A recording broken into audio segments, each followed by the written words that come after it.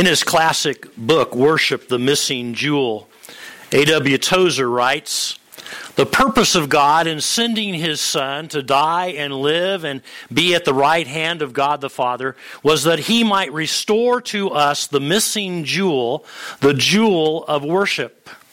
That we might come back and learn to do again that which we were created to do in the first place. Worship the Lord in the beauty of holiness, to spend our time in awesome wonder and adoration of God, feeling it and expressing it, and letting it get into our labors and doing nothing except as an act of worship to Almighty God through His Son, Jesus Christ." Borrowing Tozer's title, Worship, the Missing Jewel, today I'd like for us to spend some time together rediscovering this missing jewel, revisiting what the Bible has to say about this all-important subject of worship. In fact, look at what Jesus Himself said. John 4, verses 23 and 24. Let's read this out loud together. "It is who you are and the way you live that count before God. Your worship must engage your spirit in the pursuit of truth. That's the kind of people the Father is looking for. Those who are simply and honestly themselves before Him in their worship. Those who worship Him must do it out of their very being, their spirits, their true selves in adoration." Don't miss that phrase. That's the kind of people the Father is out looking for. I mean, what an awesome thought. God is out looking for people who will worship Him. I want to be one of those people. Don't you? Yes, amen. Well, if we're going to be one of those people, if we're going to rediscover, worship the missing jewel, if we're going to be the kind of true worshipers the Father is out looking for, both individually and congregationally, then it's essential that we understand what the Bible teaches about worship. After all, it's not what we like or dislike. It's not our own personal preferences in worship that are the most important. Rather, it's what God likes and dislikes. It's His personal preferences in worship that matter the most. And so the Bible must be our guide in the study and practice of worship. Worship, the missing jewel. Let's consider what the Bible teaches about worship under these 5 major headings today. The first is the prelude to worship. Before we can ever begin to be the worshipers that God is out looking for, it's important for us to understand exactly what true worship is and is not. Every time I teach on the subject of worship, I start with the definition. Because you see, there are a number of popular erroneous ideas about worship circulating among Christians and churches today. And many of them have an element of truth in them, and yet they are incomplete. For instance, there's what I call the church service misunderstanding.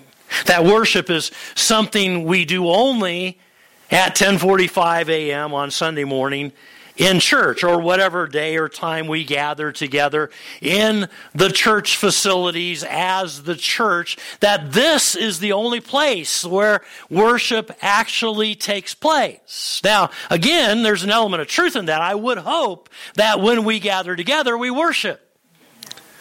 But worship is so much bigger than this gathering.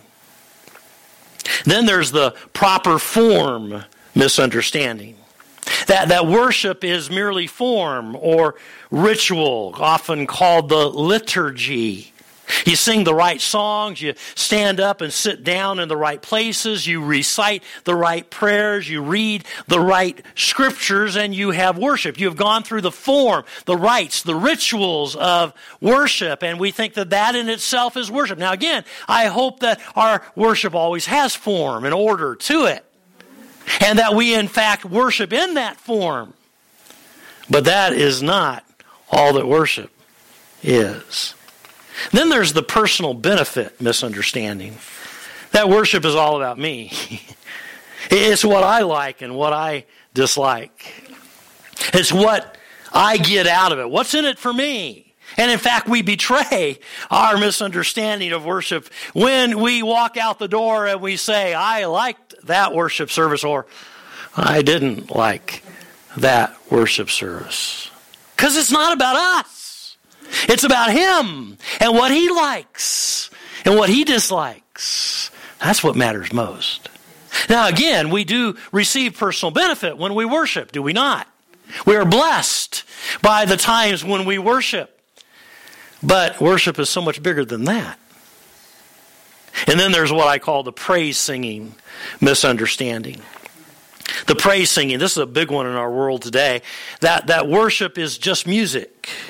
Worship is synonymous with praise. There's so much going on in contemporary Christian music today. In fact, contemporary Christian music is wonderful. There are some incredible songs being written today to inspire us to worship the Lord. And in fact, they alongside of the heritage of the hymns that we love so much, these songs are powerful worship songs. But worship is so much more than just praise and singing and music. Well then, what exactly is worship? In his book, Worship, the Christian's Highest Occupation, A.P. Gibbs writes, the term worship, like many other great words such as grace and love, defies adequate definition. The meaning of these words, like the exquisite perfume of a rose or the delightful flavor of honey, is more easily experienced than described. Now that's true, but let's give it our best shot, shall we, this morning? I looked up the word worship in the dictionary, and this is what I found. The adoration, homage, or veneration given to a deity or to something regarded as sacred. It's excessive or ardent devotion or admiration for something. Actually, the best way I think to understand it is from its etymology. The word worship comes to us from the word worthship. Because you see, worship is always tied to the worth of God. Revelation 4 and verse 11 captures the essence of God's word. In fact, let's read this out loud together.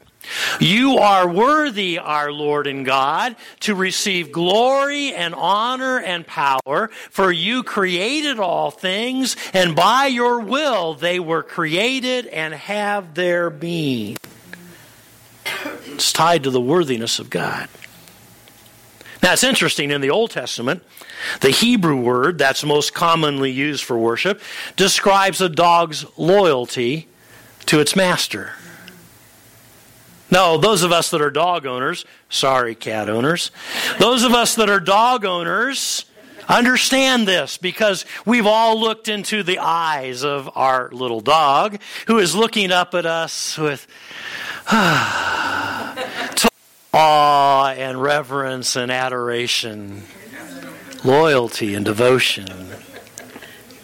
And it's interesting that that word in its roots really is a word that describes how we respond to God, how we look at God, if you will.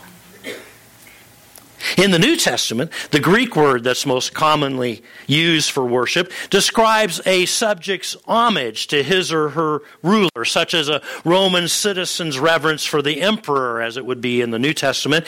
It's the picture, actually, of bowing down before the master, before the cross, before the king. It's the picture of kissing the hand as you bow before the king. In fact, it's actually the picture of falling face down, as we would do, I suppose, if Jesus in fact walked in here this morning. In his book, Real Worship, Warren Wiersbe summarizes, when you consider all of the words used for worship in both the Old and New Testaments, when you put the meanings together, you find that worship involves both Attitudes, awe, reverence, and respect, and actions, bowing, praising, serving. True worship is balanced and involves the mind, the emotions, and the will. It must be intelligent, it must reach deep within and be motivated by love, and it must lead to obedient actions that glorify God. Now, with those definitions in mind, then, let's move on to the priority of worship. So why should we be so concerned about worship? Well, earlier we sang that song. There is no higher calling, no greater honor than to bow and kneel before your throne. I'm amazed at your glory, embraced by your mercy. O Lord, I live to worship you. O Lord, I live to worship you. Simply put, there is nothing, absolutely nothing more important than worshiping God. As we already pointed out in John chapter 4, God is out looking for people who will worship Him. He is longing for and searching for true worshipers. Now, the priority of worship is illustrated again and again from cover to cover in the Bible. From the book of Genesis through the book of Revelation. For example, it all starts with the example of the patriarchs. Gathered around that family altar, we read of Abraham and Isaac and Jacob and the others who gathered their families around that central point, that altar where an animal was sacrificed and the worship that happened to Jehovah God around that patriarchal altar. And then there's the exhortation of the commandments. It's no accident, I think, that the first and the second commandments of the Ten Commandments, Exodus 20, verses 3 through 6, you shall have no other gods before me. You shall not make for yourselves an idol. You shall not bow down to them or worship them. The first two commandments have to do with worship. God is saying, I'm going to take second place to nothing, no one. I must be first in your worship. Then there was the establishment of the tabernacle. Remember that portable tent of worship that God gave instructions for the Israelite nation to build as they were making their trek from Egypt to the promised land. And as they encamped around that tabernacle is perhaps the greatest illustration of how God was to be at the very center of their very existence. And they camped around that and they looked at the Shekinah glory of God, the pillar of cloud by day, the pillar of fire by night, God's presence at the Ark of the Covenant in the very center of that tabernacle. They looked, they camped even as God is the center of everything they were as a people. Then there is the emphasis of the Psalms. Can't read the Psalms without finding worship. Especially those later Psalms are all about worship. Every expression of worship possible you can think of is found in the Psalms as worship rises up to God, the Creator. And then there's the experience of the prophets. As many times the word of the Lord came to the prophet during a time of worship. A great example of that would be Isaiah 6, where it says that Isaiah received this vision of God on his throne, the train of his robe filled the temple, and God called Isaiah in that moment to become a prophet for him. Then we come to the New Testament, to the enforcement of Jesus. We read those two verses earlier from John chapter 4. God is out looking, Jesus says, for people who will worship Him in spirit and in truth. Then there's the evidence of the early church gathered together to worship. In the book of Acts, again and again, we see examples of their times of worship. Then there's the encouragement of the letters. 1 Corinthians 11 through 14, for instance, where Paul gives very specific instructions about the propriety of worship. And we end up then with the events of Revelation. And we get this little peek behind the veil into heaven. And what do we find is happening in heaven? Worship. Again and again, they are worshiping God together, falling down on their faces before the very throne of God. There were even beings that were created, Revelation tells us, that all they do 24 hours a day, 7 days a week, even though time doesn't exist up there, we understand, but they worship continually without stopping. And so worship is the ultimate priority, the highest calling for which God created us. That's clear from Genesis through the book of Revelation in the Bible. God designed us so that of our own free will, we would choose to worship Him. And then we sinned. And we shattered our relationship with God. So what did God do? He sent Jesus to redeem us and to reconcile us back to Himself. Why? So that we would have the choice once again to worship Him. Here's a key principle to remember. Write it down in your notes. We were born, then born again to worship. We were born, then born again to worship. Again, A.W. Tozer writes that he might restore to us the missing jewel, the jewel of worship, that we might come back and learn to do again that which we were created to do in the first place. Worship the Lord. Again, we were born and then born again to worship God. That's the number one priority in our lives. Which brings us to the program for worship. Now, although I hope we understand that worship is not just what we do together congregationally on Sunday mornings, it is in fact a full lifestyle, 24 hours a day, 7 days a week. But it is certainly our goal that our time together each Sunday will be a worship-filled experience from beginning to end. So let me just take a moment to talk specifically about public or corporate worship.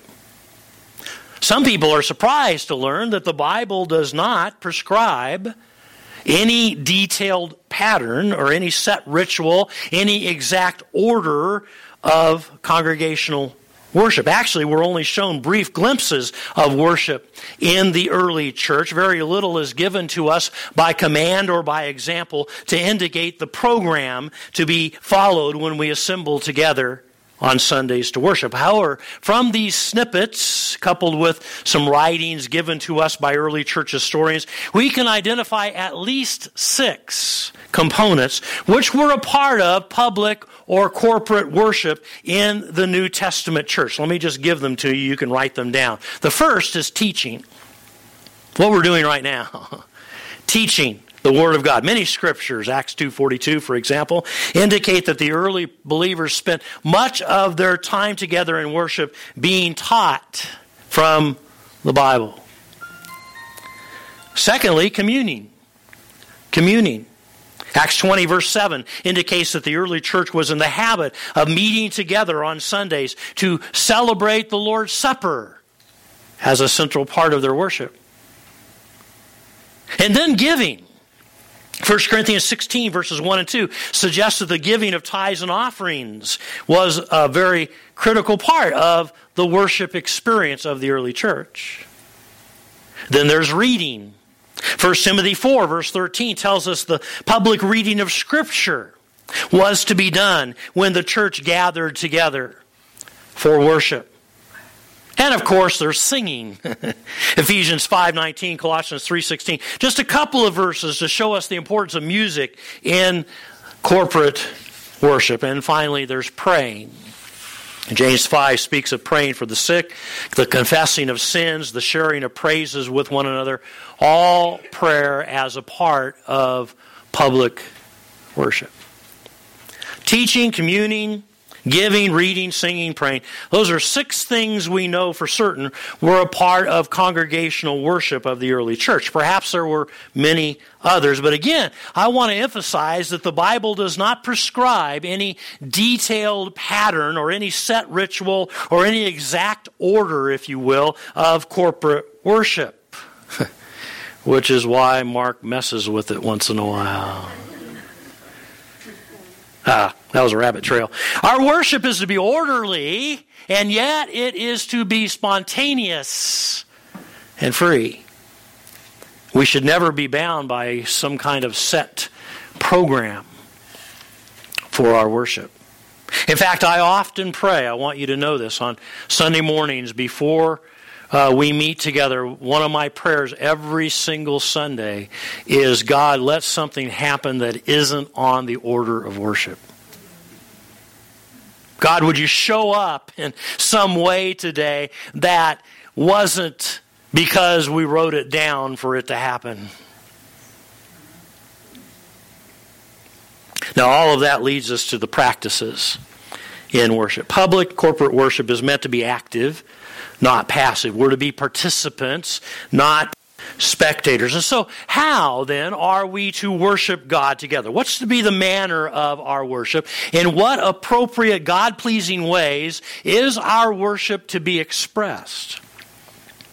In their book, Worship Rediscovering the Missing Jewel, co-authors Ronald Allen and Gordon Moore write, for worshipers in many churches today, there are few opportunities for any physical bodily action in worship except for sitting and observing. But what about physical action in worship? Does custom dictate action, or are there biblical principles that can guide us with clarity and authority in making our decisions in this area? And the answer, of course, is yes. When it comes to the practices in worship, the actions through which you and I express our worship to God in a way that pleases Him, the Bible is quite clear. Perhaps one of the most interesting biblical descriptions of public worship is found here in Nehemiah chapter 8. I asked you to turn there earlier. We're going to get to that now. Nehemiah chapter 8. Follow along as I read.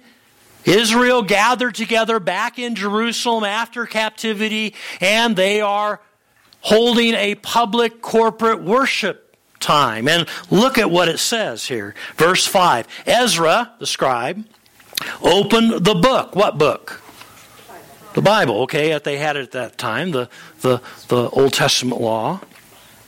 He opened the book. All the people could see him because he was standing above them. What's that say? Well, that tells he was on a stage, okay? He was on a platform, a podium, if you will, where he could see all the people to address them. And as he opened it, the book of the law, the Word of God, the people all stood up in reverence for God's Word. Verse 6, Ezra praised the Lord, the great God, and all the people lifted their hands and responded, Amen, Amen. And then they bowed down and worshiped the Lord with their faces to the ground.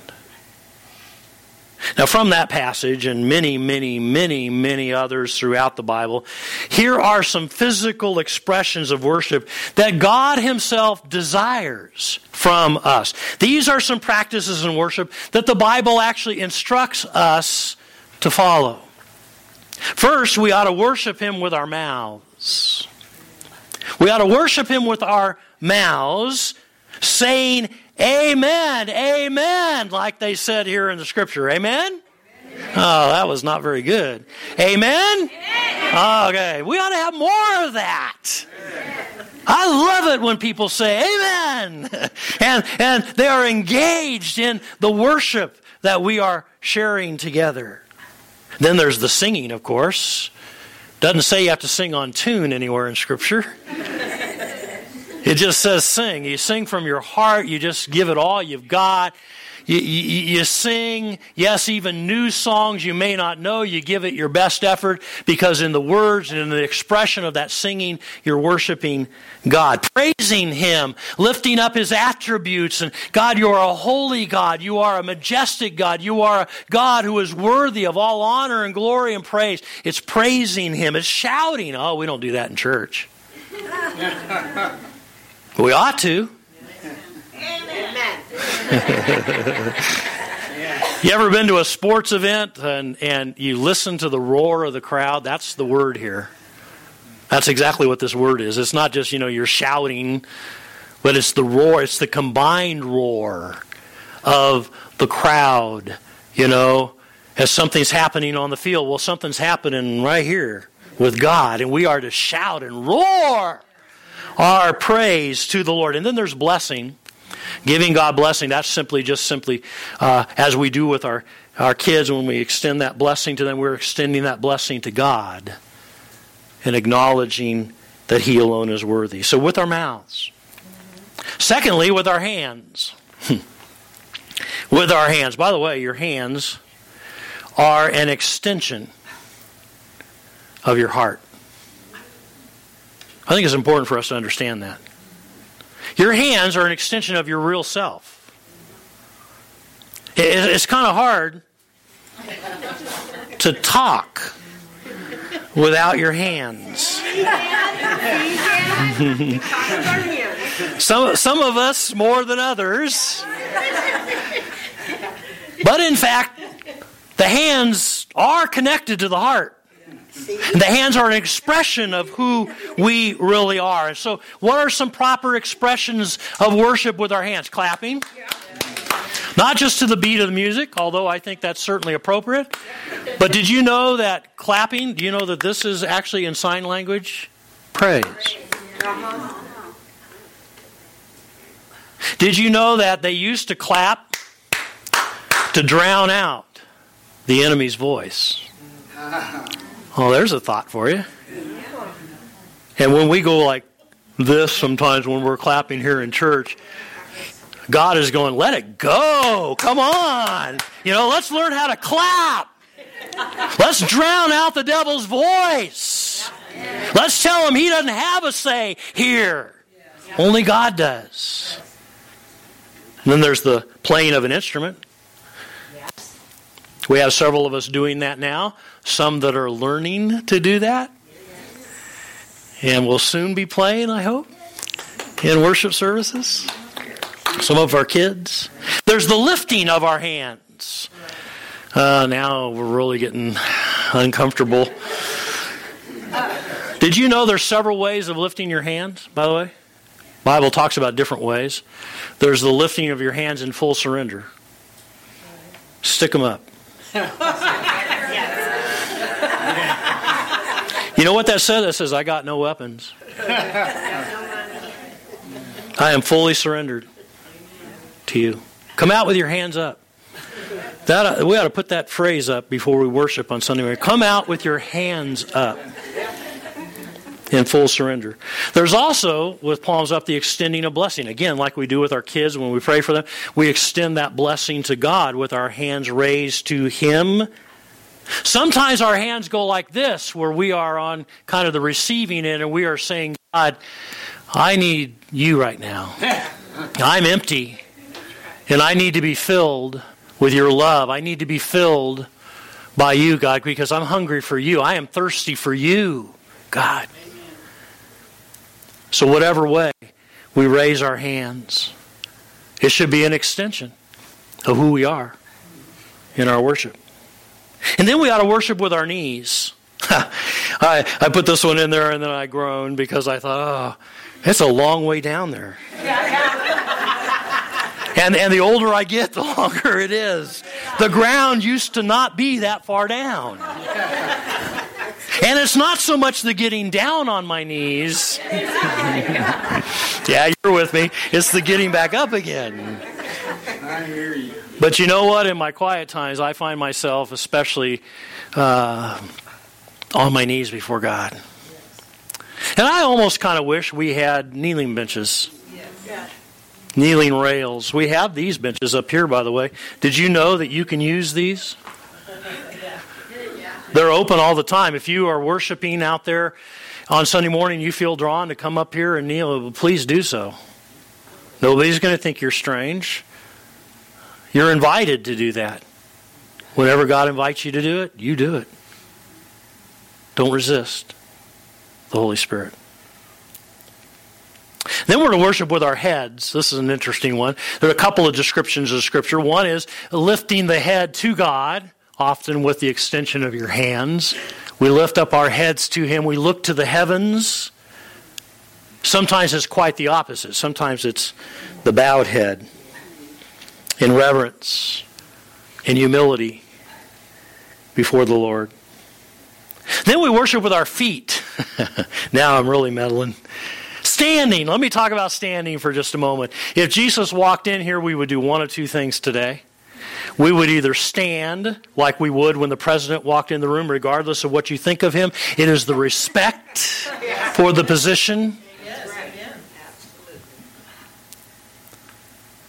We would either stand before him, or we would fall flat on our faces before him, one or the other. And people ask me oftentimes, why do we stand when we sing? And I know it's hard for some of us to stand long. I realize that, and so we always give you the option. By the way, you do know you have the option to stand or sit anytime during our times of worship as a congregation together. But we stand not because you sing better when you stand. That's not why we stand. We stand because where two or three are gathered in His name, He is there in the midst of us. And if He is here, then we are going to stand in His presence as we worship Him. That's why we do it. And then there's dancing. Do I even go there? Because I am a horrible dancer. But God says dance. You know what I would suggest you do? Try it in your own private worship. Yeah, kind of rehearse a little bit, you know? But it's okay for us to move, you know what I mean? And we need to, if we're really in love with God, we need to notify our feet. And then finally, I would just sum it up by saying with our bodies. With everything we are. Sometimes that's falling face down. Sometimes, as it says in Romans 12 and verse 1, our bodies are a living sacrifice on the altar of worship to God.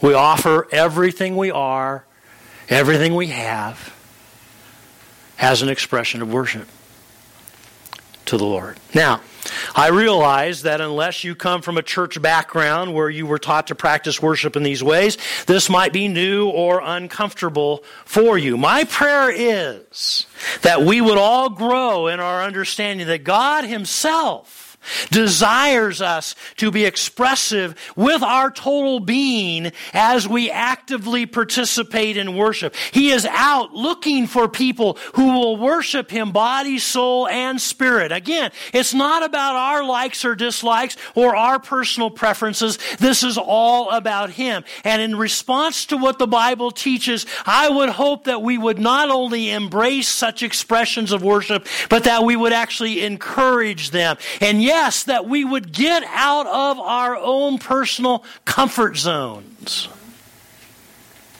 and put them into practice in our times of worship.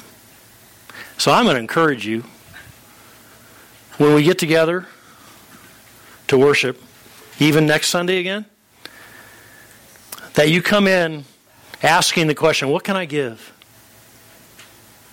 What step could I take to get out of my personal little comfort zone here to express my worship to God in a way that I know He wants me to?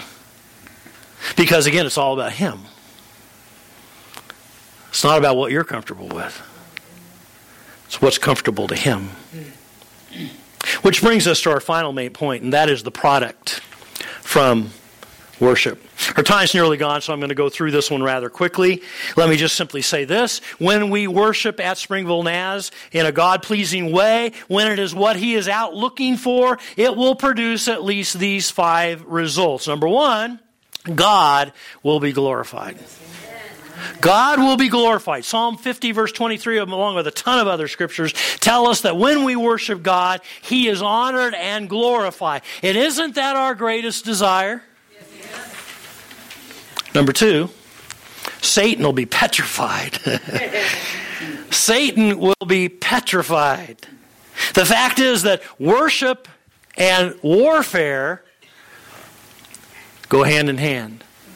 In fact, one of the greatest weapons we have against the devil is worship. Jonah worshiped God from the belly of a fish and was spewed out on the land to be able to do God's work. Paul and Silas worshiped God at midnight in the depths of a prison, and they were freed by an earthquake. God showed up. Now, time doesn't allow me to read 2 Chronicles 20 and the story of Jehoshaphat, but I do want to highlight a couple of verses 21 and 22. Look at them with me.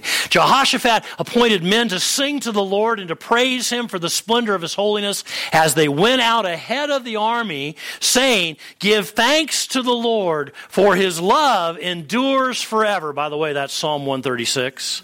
As they began to sing and praise, the Lord set ambushes against the men of Ammon and Moab and Mount Seir, who were invading Judah, and they were defeated.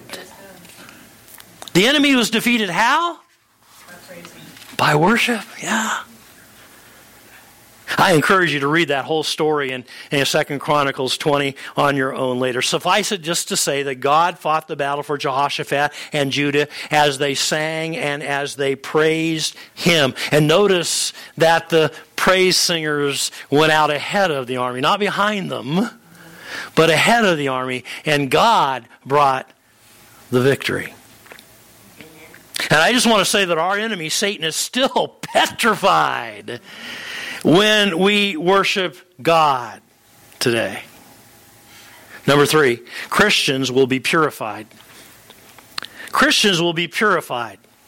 Read Psalm 24 verses 3 and 4 out loud with me. Let's read this together.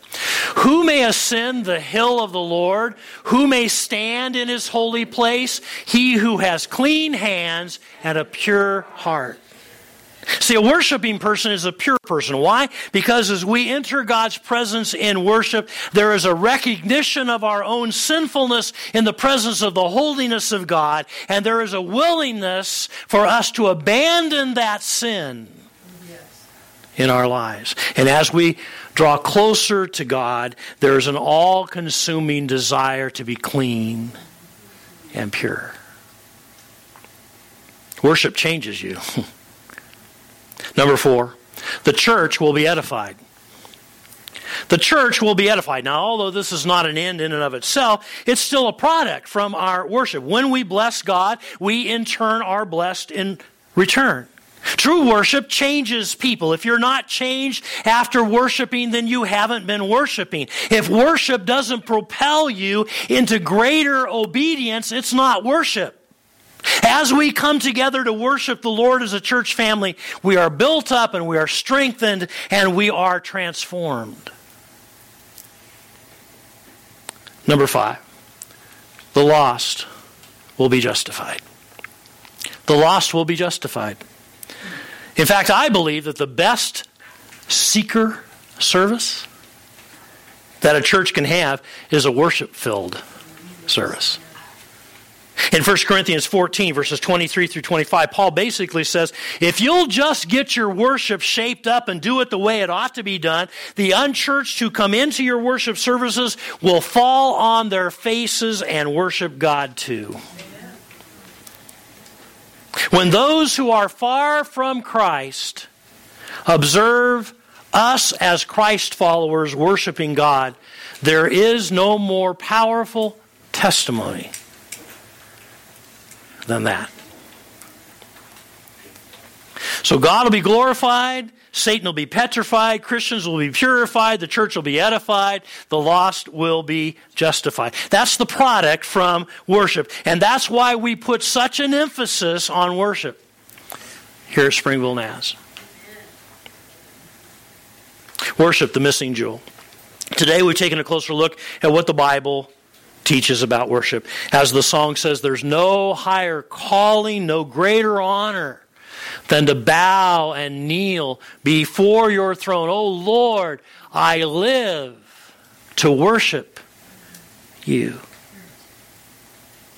Individually, may everything we do, say, and think be an expression of worship to our God. And congregationally, may our times together be everything that God desires of us in worship. May we be the kind of worshipers that God is out looking for. Well, let's wrap it up by reading Psalm 42, verses 1 and 2 out loud together. Would you read it with me? As a deer longs for a stream of cool water, so I long for you, O God. I thirst for you, the living God. When can I go and worship in your presence? Isn't that how you came to church this morning? With that attitude? Oh man, when do I get to go and worship God? Today's the day. Yeah. All right. Let's pray. God, thank you so much for teaching us today. This is such an important topic. The fact that you are out looking for true worshipers. God, I want to be one of those.